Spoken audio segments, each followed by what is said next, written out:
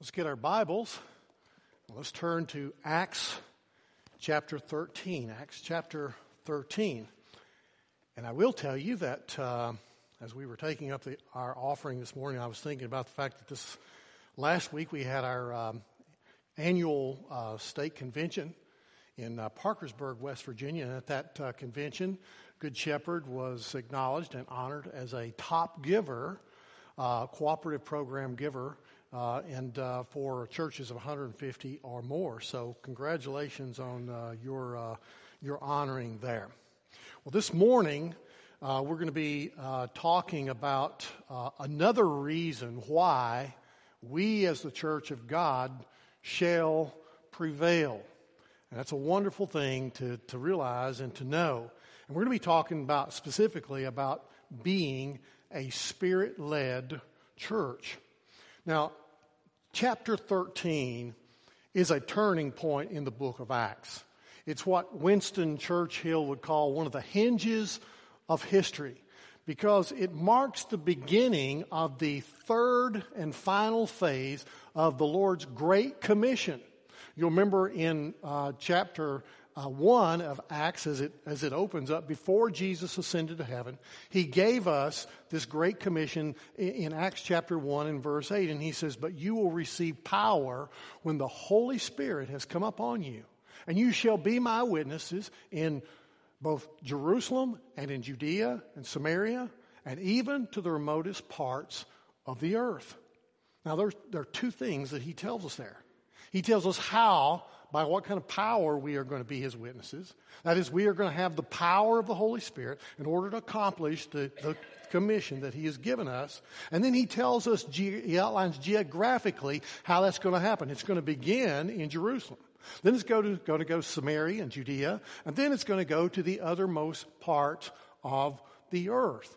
And in chapter 13, we see the beginning of this third phase of going to the uttermost parts of the earth.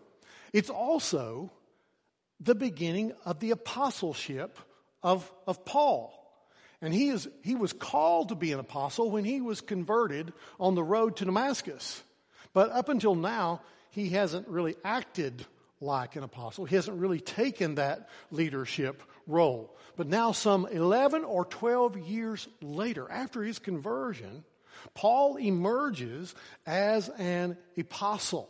And he is going to carry out the ministry of the Lord Jesus Christ. Of course, he's not alone in this ministry. In Acts chapter 11, we're introduced to the church at Antioch. And the church at Antioch is the first beachhead of a church in the Gentile world, the pagan Roman world. And God is going to use this church to take the gospel beyond Antioch into the remotest regions of the earth. Now, I want you to see real quickly how that church at Antioch came into being. If you look back to chapter 11, verse 19, for just a moment, we'll see this. He says, "So then, those who were scattered because of the persecution that occurred in connection with Stephen made their way to Phoenicia and Cyprus and Antioch, and speaking the word to no one except to Jews alone. But there were some of them, men of Cyprus and Cyrene, who came to Antioch and began speaking to the Greeks also, preaching the Lord Jesus. And the hand of the Lord was with them, and a large number who believed turned to the Lord. And the news about them reached the ears of the church at Jerusalem, and they sent Barnabas off to Antioch.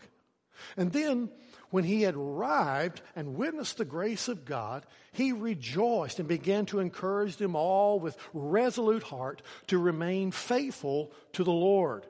For he was a good man and full of the Holy Spirit and of faith, and considerable numbers were brought to the Lord. And he left for Tarsus to look for Saul. And when he had found him, he brought him back to Antioch.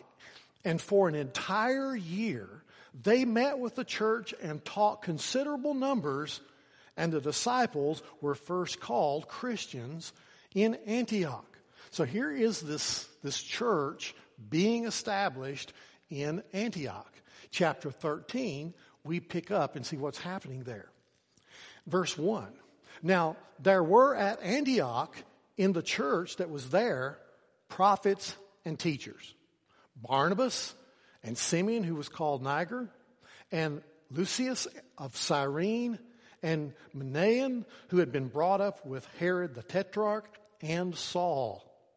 And while they were ministering to the Lord and fasting, the Holy Spirit said, "Set apart for me Barnabas and Saul for the work which I have called them." Then, when they had fasted and prayed and laid their hands on them, they sent them away. So being sent out by the Holy Spirit, they went down to Seleucia, and from there they sailed to Cyprus. And when they reached Salamis, they began to proclaim the word of God in the synagogues of the Jews, and they also had John as their helper. And when they had gone through the whole island as far as Paphos, they found the magician, a Jewish false prophet whose name was Bar-Jesus, who was with the proconsul Sergius Paulus, a man of intelligence. And this man summoned Barnabas and Saul and sought to hear the word of God. But Elymas the magician, for so his name is translated, was opposing them, seeking to turn the proconsul away from the faith. But Saul, who was also known as Paul, filled with the Holy Spirit, fixed his gaze on him and said, "You are full of all deceit and fraud. You son of the devil, you enemy of all righteousness. Will you not cease to make crooked the straight ways of the Lord? Now behold, the hand of the Lord is upon you, and you will be blind and not see the sun for a time." And immediately a mist and a darkness fell upon him, and he went about seeking those who would lead him by the hand. Then the proconsul believed when he saw what had happened and was being amazed at the teaching of the Lord. This is the word of God. Let's pray. Our Father, we are so grateful that you have preserved this part of history for us in your word, to help us to know how it all began and how you worked in those early days.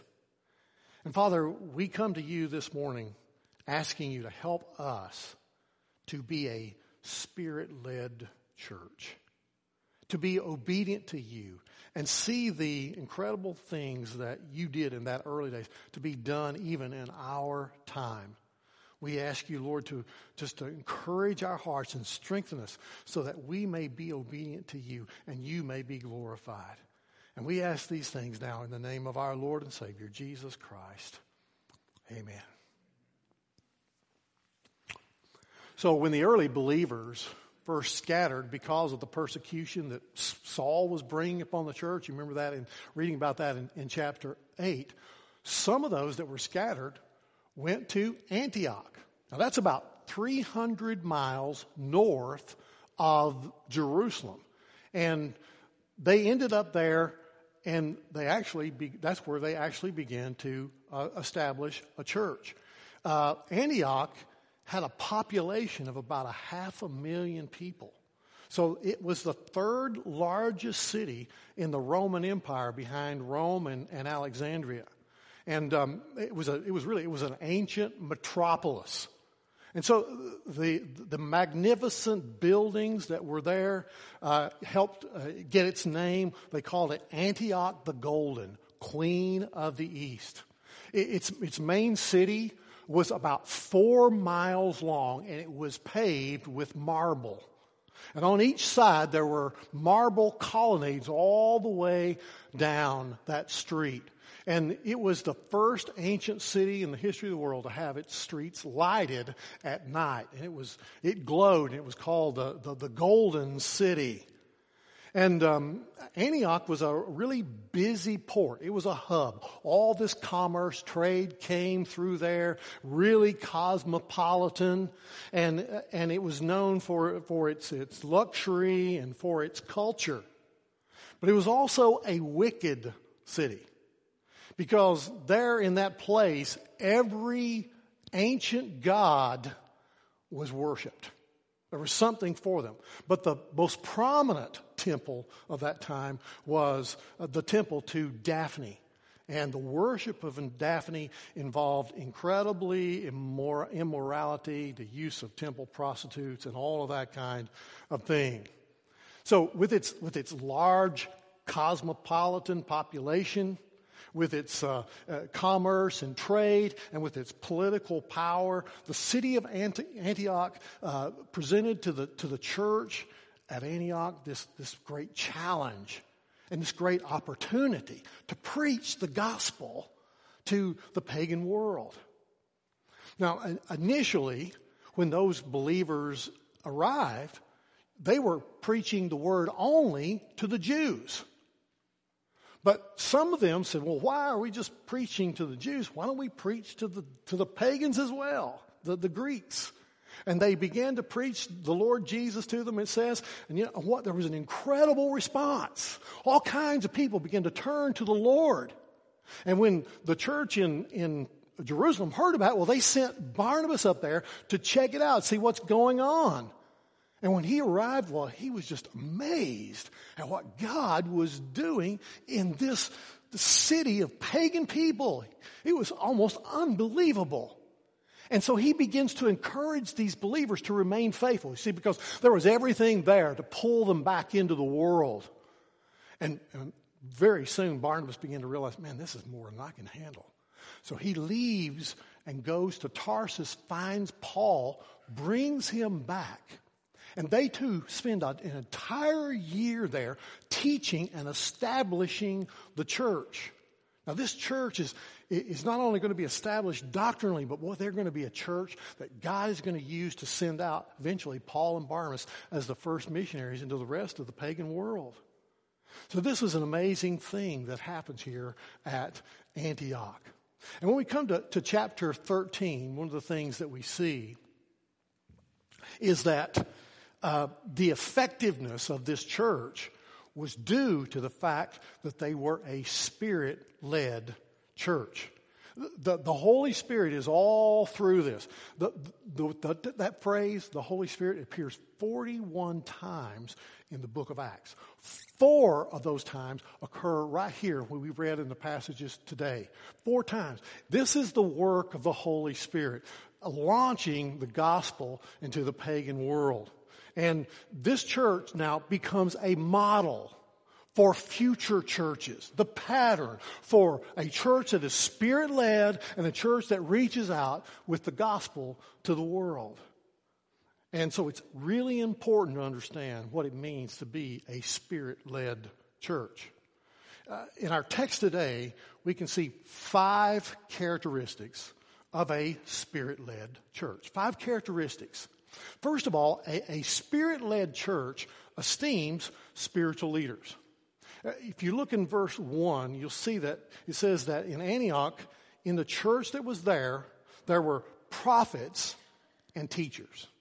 Prophets and teachers. And they're named Barnabas and Simeon, who was called Niger, Lucius of Cyrene, and Manaen, who had been brought up with Herod the Tetrarch, and Saul. You see, a Spirit-led church will inevitably have godly leaders in place.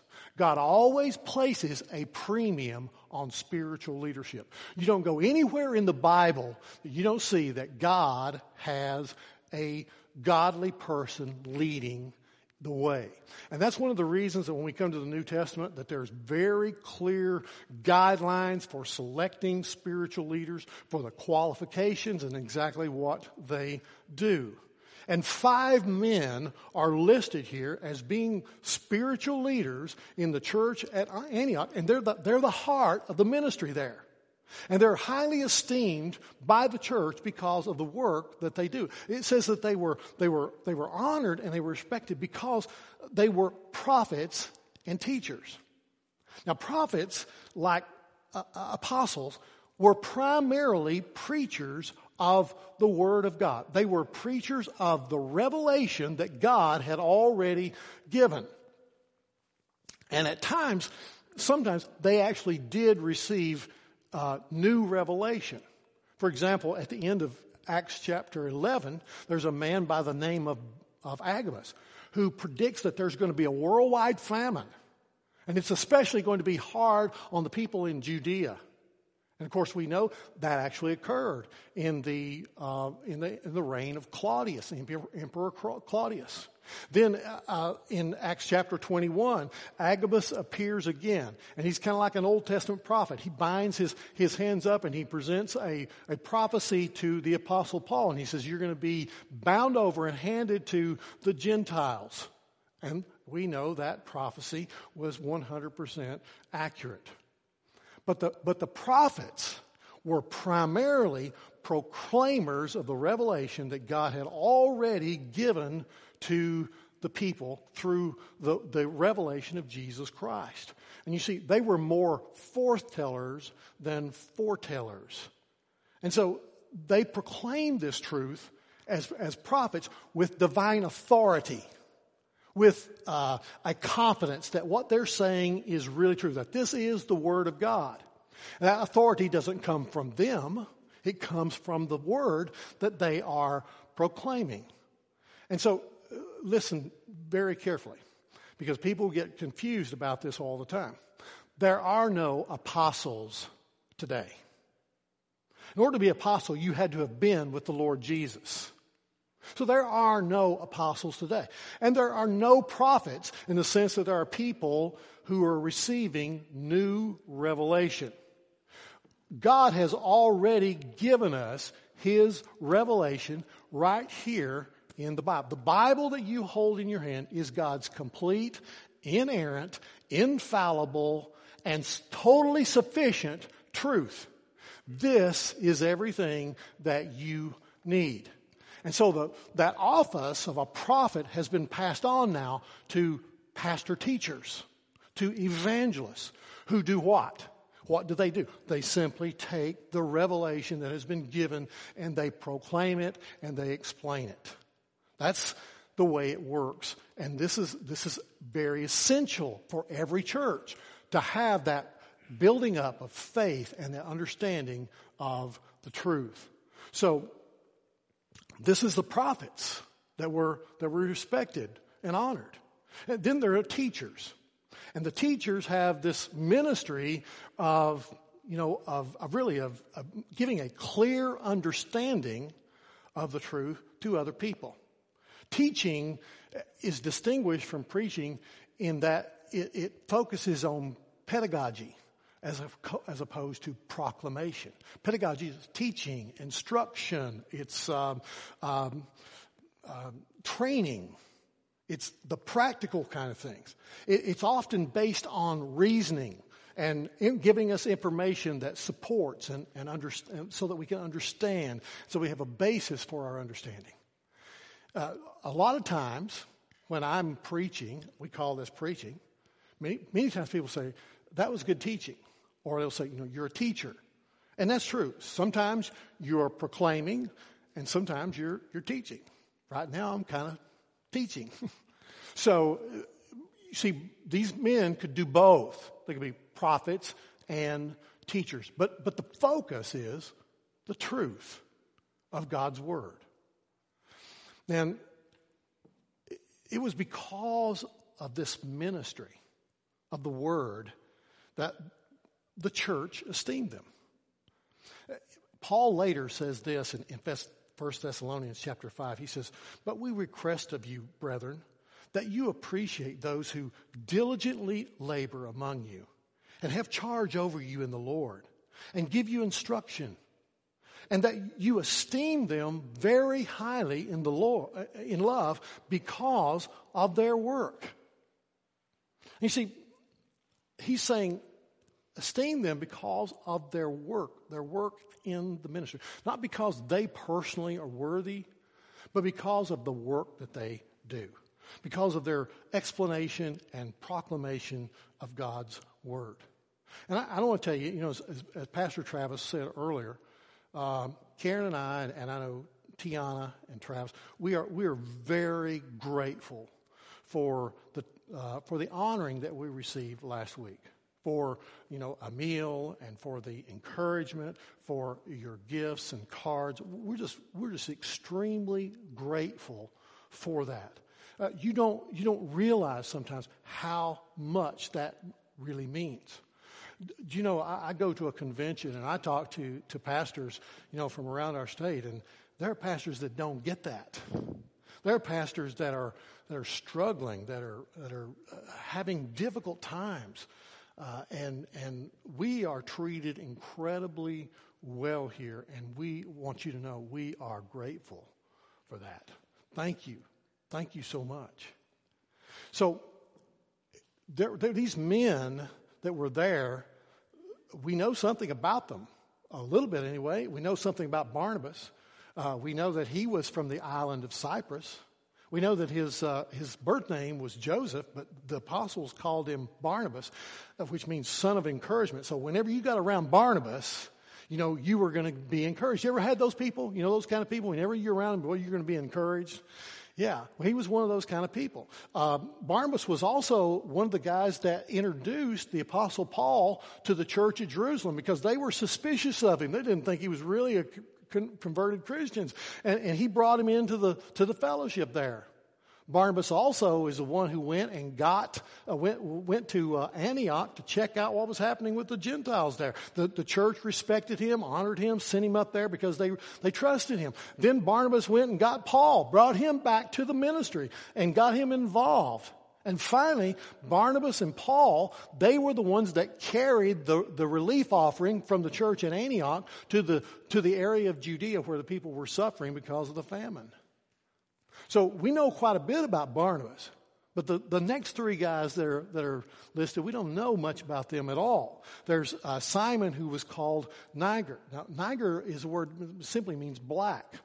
And this term was used to describe an area of North Africa that we know today as Nigeria.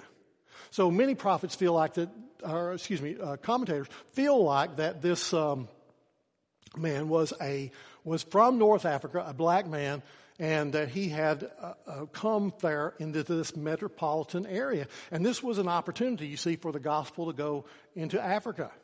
There's also a man named Lucius, and he's also identified with a city in North Africa called Cyrene. So it's possible we got two men from North Africa. And then Manaen, he's notable because it says that he was actually brought up with Herod the Tetrarch. That word "brought up with" means to be a foster brother. He was brought up in the same house. He was brought up in Herod the Great's household alongside Herod Antipas. Remember the guy that we read about last week? So he was a nobleman. Now look what we're getting here. We're getting a real diversity in the leadership. Because why? Because Antioch is going to be a church of diversity. All kinds of different people and all kinds of personalities that go with it. And God is preparing this church to reach out to the world. And then, of course, there's Saul of Tarsus, who needs no introduction through his tireless efforts. He took the gospel throughout the Gentile world. These five men were esteemed by the church there at Antioch. Secondly, a spirit-led church exercises spiritual ministry. Now, look at verse 2. He says, while they were ministering to the Lord and fasting. Now, the responsibility of spiritual leadership is spiritual ministry. That's what we're all supposed to do. We're all supposed to do spiritual ministry. And these leaders at Antioch, they understood that mandate. In fact, they patterned themselves after the apostles in Acts chapter 6 and verse 4. Because you remember there, they said, we must dedicate ourselves to prayer and to the word. Those are always and ever the priorities of the man of God. Prayer and the word. That has to be the priority. And friends, listen, whether it's me or whether it's another pastor in the future, that person's priority should be prayer and the word. You need to understand that. You need to never forget that. That is the absolute priority. And the word ministering here is not that word diakonos, like from deacons, to serve, but it's a word that was that originally meant to discharge a public office. And it's the idea that you are competently carrying out the job that you were assigned to do. You're doing what you should be doing, in other words. And so, but in Scripture, ministering means more than public service. It describes priestly service. In the Septuagint, which is the Greek translation of the Old Testament, that word is used to describe priests carrying out their ministry in the temple. In other words, serving in a church, in a local ministry, should be seen as an act of worship to God. Do you realize that if you're serving in a leadership role, that you are serving God? Yeah, you're not just serving other people, you're serving God.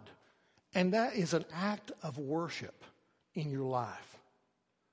It's the kind of spiritual service that's talked about in Hebrews chapter 13, where it calls it spiritual sacrifices, where it may be prayer, it may be shepherding the flock, it may be studying, preaching, or teaching, or some other kind of service.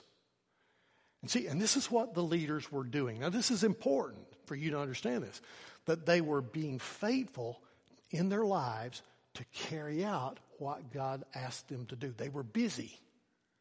They were being faithful. And notice this, that the ministering was not to the congregation, but it says to the Lord. It's crucial to understand that God is the audience in this room. Who are we talking to? Who are we singing to? Are we singing for people out there? No, we're singing to God. Who are we praying to? We're praying to God. And you see, if your goal becomes to please people, then you're subject to compromise. When I'm standing up here, I can't worry about if people are going to like what I say. I have to worry about if God is going to like what I say. He's the one that I'm preaching in behalf of, and He's the one that you're serving in behalf of. So pleasing the Lord has to be the object of our ministry. So we had to be like the Macedonian believers. Paul talked about in 2 Corinthians 8:5. He says, they first gave themselves to the Lord and then to us by the will of God. Keep it in order. God first, and then it goes out. It trickles down to others. And in 2 Timothy 2:15, we ought to know that from Awana. He says, what we do, we must present ourselves, be diligent to present ourselves to the Lord. A workman, not ashamed, approved by God, right? He's the one that we're trying to please. And then Spirit-led believers do their work heartily as unto the Lord rather than for men. Because why? Because it's the Lord Christ whom we serve. Friends, when we forget who we're really serving, we're subject to compromise. And I don't mean when I'm just when I'm standing up here. I mean when we're doing the simplest things. I mean when we're sweeping the floor after an Upward game, or when we're handing someone a concession at the concession stand. Whatever we are doing it as unto the Lord, heartily, because it's Him that we serve. Now, it's interesting that they were not only being faithful to the ministry God called them, it said they were fasting. Fasting is always associated with deep spiritual concern. It's when we get to the place that we are so concerned about what God wants and what God is doing that we're willing to forego everyday needs and desires in our life. It's when we get so concerned about what we want to see God do or what God is trying to accomplish that we would set aside eating. See, we don't stop eating thinking, well, that'll make me more spiritual. Not eating doesn't do anything. It's the heart. You see, that's what it reflects. It reflects the heart that is concerned about what God is concerned about. When our hearts are so overwhelmed by that nothing else really matters. That's what fasting is all about. And remember, the Bible doesn't tell us that we have to fast. It's just assumed. Jesus assumed that his followers would do it. He gives us very specific instructions about it. And he tells us, listen, it's not something you do to be seen of men, but it's something that's for God's eyes. God sees your heart when you're fasting. This is all about, again, God. So, fasting is about intense desire to know God's will and to experience His power and grace in our lives and in our church. And it was when these spiritual leaders were faithfully carrying out their spiritual ministry and intensely seeking God's leadership that the Holy Spirit spoke. Now, friends, that's the way it always is. We're being faithful, but we're also seeking God. That's when we'll hear from God. You know, there are many people today that are looking to God to lead them in some, dramatic way. They think, if I go hole up in a cave somewhere and just sit there and listen, well, maybe God will speak to me. Or if I go up on a mountain somewhere and just get away from everything, that maybe God will speak to me in a really dramatic way. That I'll hear God say something to me. But you know what? That probably will never happen. Because the Spirit doesn't usually work that way. I mean, it's possible that He could do that. But most of the time, when God speaks to us, He speaks to us in the midst of our obedience to Him and of our openness to hearing from Him. That's when God speaks. God finds people that are busy, and that's who He chooses to do His work. Have you ever been in a car that was stalled? You couldn't get the engine going, and you needed to pull it off the road? You ever been there? Have you ever tried to turn the steering wheel of a car? The engine's not running. Man, it's hard. You can hardly turn that. But when somebody gets behind you and starts pushing, when that car gets moving, you can turn the wheel. That's kind of the way we are. When we're busy doing what God wants us to do, and I don't mean busy in busy sense, but when we're being obedient to what God wants us to do, that it's much easier for God to direct us in what it is that we're going to do. And see, that brings us to our third point here. A Spirit-led church engages in spiritual missions. Look again at the last part of verse 2. He says, the Holy Spirit said, after all this happened, the Holy Spirit speaks, and He said, set apart for me Barnabas and Saul for the work to which I have called them. Now, friends, spiritual people engage in spiritual ministry, and that is when God speaks. He said, set aside for me Paul and Barnabas. If a quarterback on a football team gets injured and he can't play anymore, he can't come back in the game, where does the coach look for the next quarterback? Does he look up in the stands and say, yeah, hey, you look like you might be able to be a good quarterback. Come on down here, get on the field, get some pads on, and we'll put you in the game. Does he look there? No. Where does he look? He looks on the sidelines. He looks to a guy who has already gone through the conditioning, who is already dressed, who knows the plays, who has been practicing with the team. He just doesn't have the experience, but he has the know-how. That's the guy that he calls off the sidelines and puts him into the game. And friends, in a similar way, it's rare that God would ever pull an idle Christian off the shelf, dust them off, and give them important work. It just doesn't happen that way. God finds the people that are faithful already, and He puts them into the game. So you understand, this is the Spirit's choice of men, this is the Spirit's plan, and this is the Spirit's timing.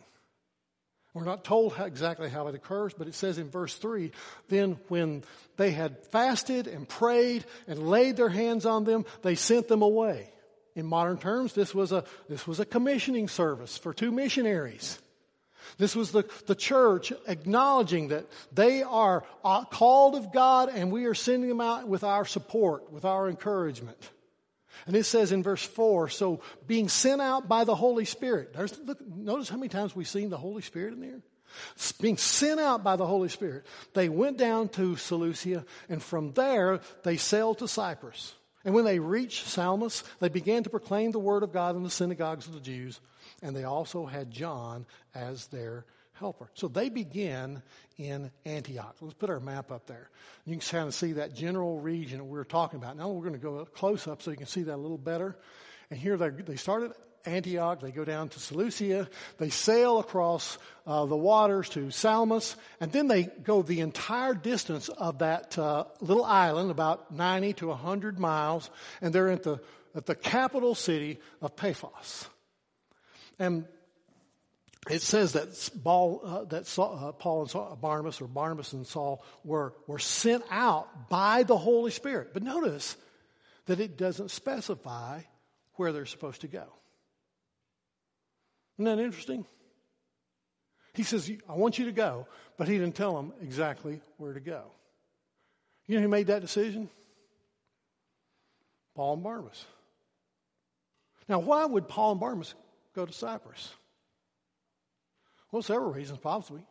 I mean, think about Cyprus was pretty close there to Antioch, relatively speaking. Cyprus was also Barnabas' hometown. That's where he's from. So it's familiar territory. There was also a very large group of Jews that had synagogues there on that little island. It made sense. It's a logical starting place for them. And so arriving at this place, they go into the synagogue and they begin to proclaim the gospel to the Jews. And now this became Paul's pattern throughout all of his missionary journeys. Why does he do that? Well, because he's got an immediate attachment, an immediate place of familiarity. Because he's a Jew. They're Jews. They respect the Old Testament scriptures. And what does Paul specialize in? He specializes in taking the Old Testament and showing them how Jesus is the fulfillment of all the predictions about the Messiah. And that's where he begins, with the Jewish people. But then he goes out from the Jewish people to the Greeks. And that's what Paul says. He says, I'm not ashamed of the gospel.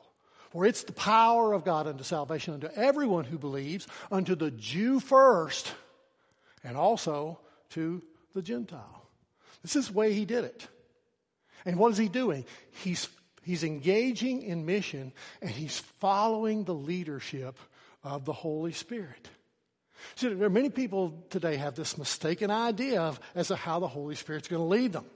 See, some Christians have this idea that we're just robots, that we respond to some kind of electronic pulse that comes into our life, and we're sitting there waiting for God to give us a signal. You know what? It doesn't work like that. To put it into today's vernacular, the Holy Spirit does not micromanage your life. He doesn't tell you everything, every single thing that you're supposed to do. He doesn't tell you if you're supposed to have sausage or bacon for breakfast. He uses your life because he created you. He made you unique. He uses your own personality. He uses your own set of gifts and abilities. He uses your own geographic location. He uses your own job. He uses you in whatever way you are unique. He uses that to reach out into the world. And what he does want you to know is that he does reside in you. He lives in you, and he is there. Sometimes he directs us very directly, very specifically. And when he does, we should not ever ignore that. But oftentimes, God allows us to use our own judgment, our own decisions, our own abilities. But in it all, he is there. You know, it's like that song we sing, I know who stands before me, and I know who stands behind me.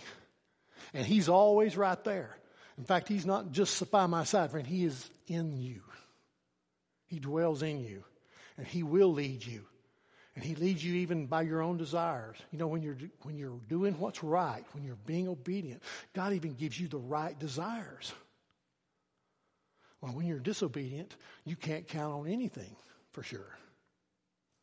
But when you're obedient, you can follow the leading of the Holy Spirit, and it's an exciting life. It's surprising. It may amaze you what the Holy Spirit brings into your life, who he brings into your life, encounters that you may have. It can be thrilling. It can be exhilarating when we're intentional. So,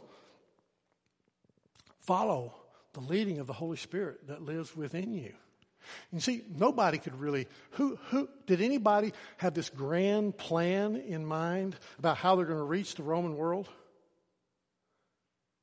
Was there an international mission board that was deciding all of that? Well, these people were the first international mission board. And so they're following this and following the leadership of the Holy Spirit. And number 4, a Spirit-led church experiences spiritual opposition. Verse 6, when they had gone through the whole island as far as Paphos, they found a magician, a Jewish false prophet whose name was Bar-Jesus, who was with the proconsul Sergius Paulus, a man of intelligence. And this man summoned Barnabas and Saul and sought to hear the word of God. But Elymas, the magician, for so his name is translated, was opposing them, seeking to turn the proconsul away from the faith. Now, this mission team had come to Paphos, which was famous for its worship of Aphrodite or Venus.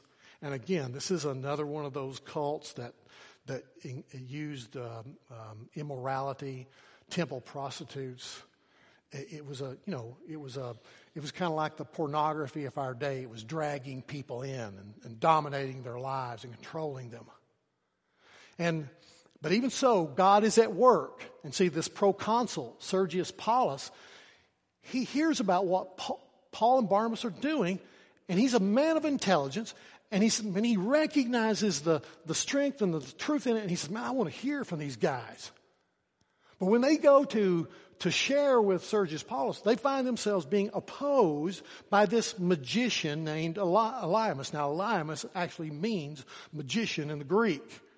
And in other words, he's giving this name to himself. He can say, I'm a magician. But really, he's simply he's a deceiver. And he's a dabbler in the occult.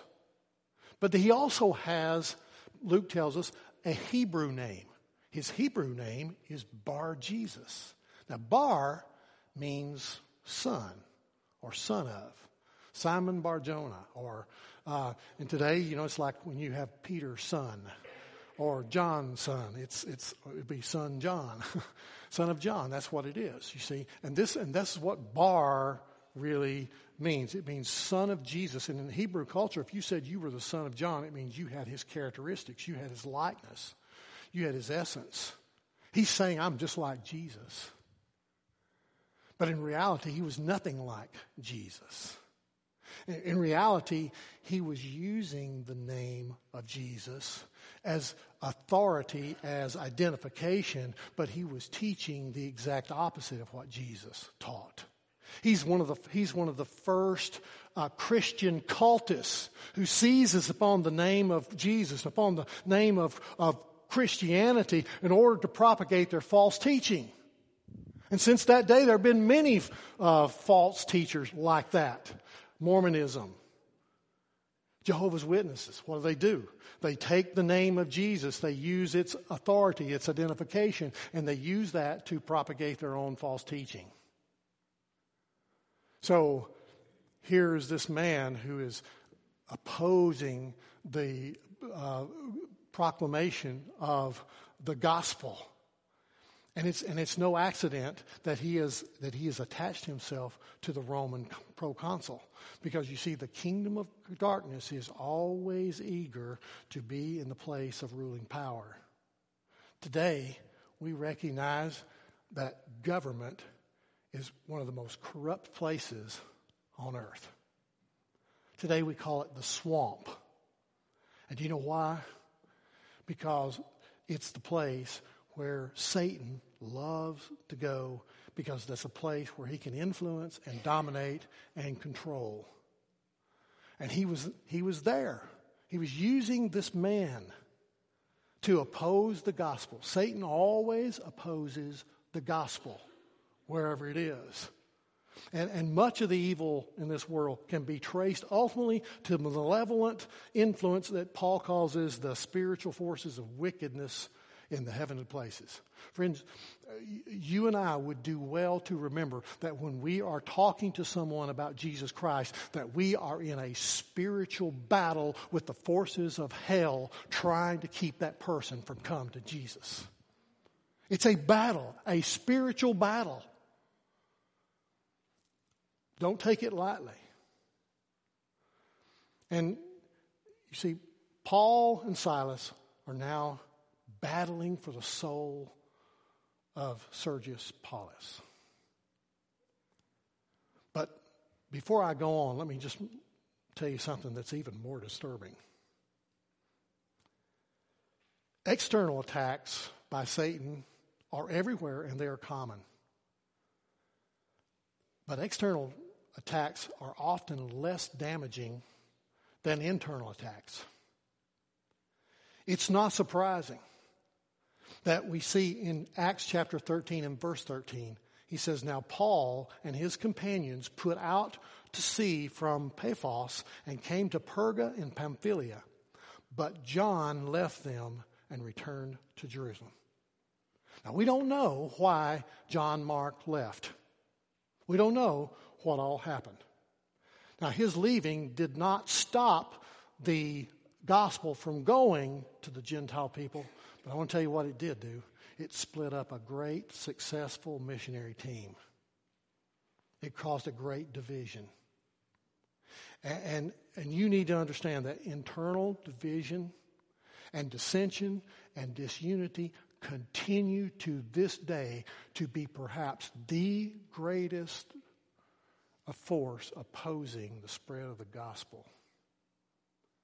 Churches all over America are divided and torn up and disrupted, so much so they can't even think about reaching out because they got their own battle right there in their little group. And I will tell you that Satan loves to go to the seat of government, but he loves to come and dwell in churches too. And he does. He does. He has his seat in a lot of churches. So a Spirit-led church gets past that and engages in spiritual mission. And finally, a Spirit-led church enjoys spiritual victories. This is my favorite part of all this.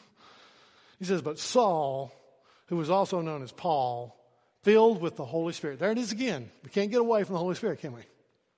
"Fixed his gaze on him and said, 'You are full of all deceit and fraud, you son of the devil, you enemy of all righteousness. Will you not cease to make crooked the straight ways of the Lord?'" See, the battle for Sergius Paulus' soul has reached its climax, and Paul has had enough. He's not pulling any punches. And he says, you're not Bar Jesus, you're not the son of Jesus, you're the son of the devil.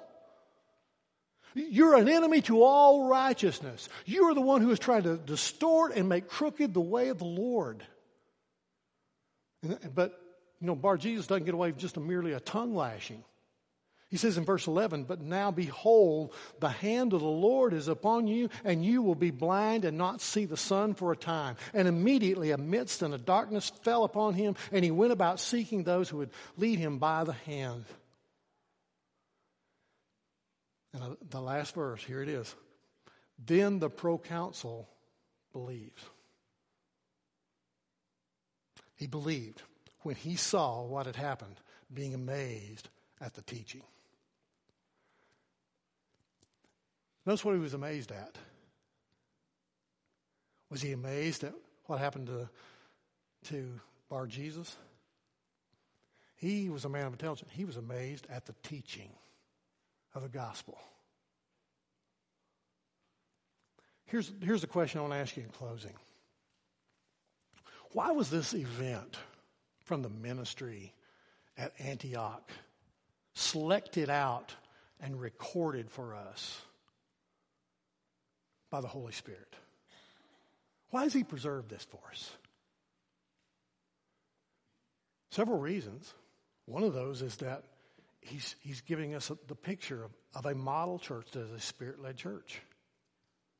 That's engaging in all that God has called them to do. They have leaders, which the people esteem, and they're following because they're teaching the Word of God. They are engaging in spiritual ministry. They're experiencing spiritual ministry. They're engaging in spiritual mission. Now, they are certainly experiencing opposition as well. But they're also seeing great success, victories, spiritual victories. And here in the midst of this, the Apostle Paul suddenly becomes the Apostle Paul. Up until this time, he has not been acting like an apostle. But now he steps up and he takes on this new role. Now all of a sudden he's doing very much like what Peter did with Ananias and Sapphira when they were going to deceive the church. And remember, this man calls a curse upon him. And it's immediate. That's not something that you and I can do. But it's something that Paul did, and this becomes the first of many signs of an apostle that he would do to show that he was indeed called by God to lay the foundation of the gospel of Jesus Christ for the church in the future. To be an inspired writer of Scripture. God is validating this man's ministry here, and he emerges, and everything changes after chapter 13. Now no longer is it Barnabas and Paul, it's Paul and Barnabas. And here this church is going to emerge, going to send out missionaries all over the known world at that time and take the gospel to every place. They're the pattern, they're our pattern. And I want you to know that God calls us to be a Spirit-led church. Could I get an amen? Do you all think that? Is God really calling us to be a Spirit-led church? Can we be a Spirit-led church? We can. We really can.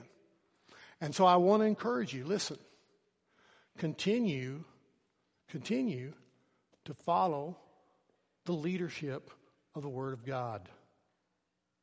Make your priority in your life prayer and the Word of God. And then, once you take that Word that you've studied and learned, then begin to practice it with spiritual ministry. Using it, obeying it. Now, when you do, God is going to open up doors for your life. God's going to give you places to minister you never would have imagined you could have gone. He's going to open up for you opportunities to present the three circles, to talk to people about Jesus. Now, when you start doing that, you can guarantee you're going to experience some opposition. Satan doesn't like it when we're obedient, when we share the gospel. But that's one of the key indicators that we're doing what God wants us to do. But even so, we will begin to enjoy many spiritual victories, and God will receive the glory as we do so. So let's seek to follow the Lord as a Spirit-led church. Let's pray.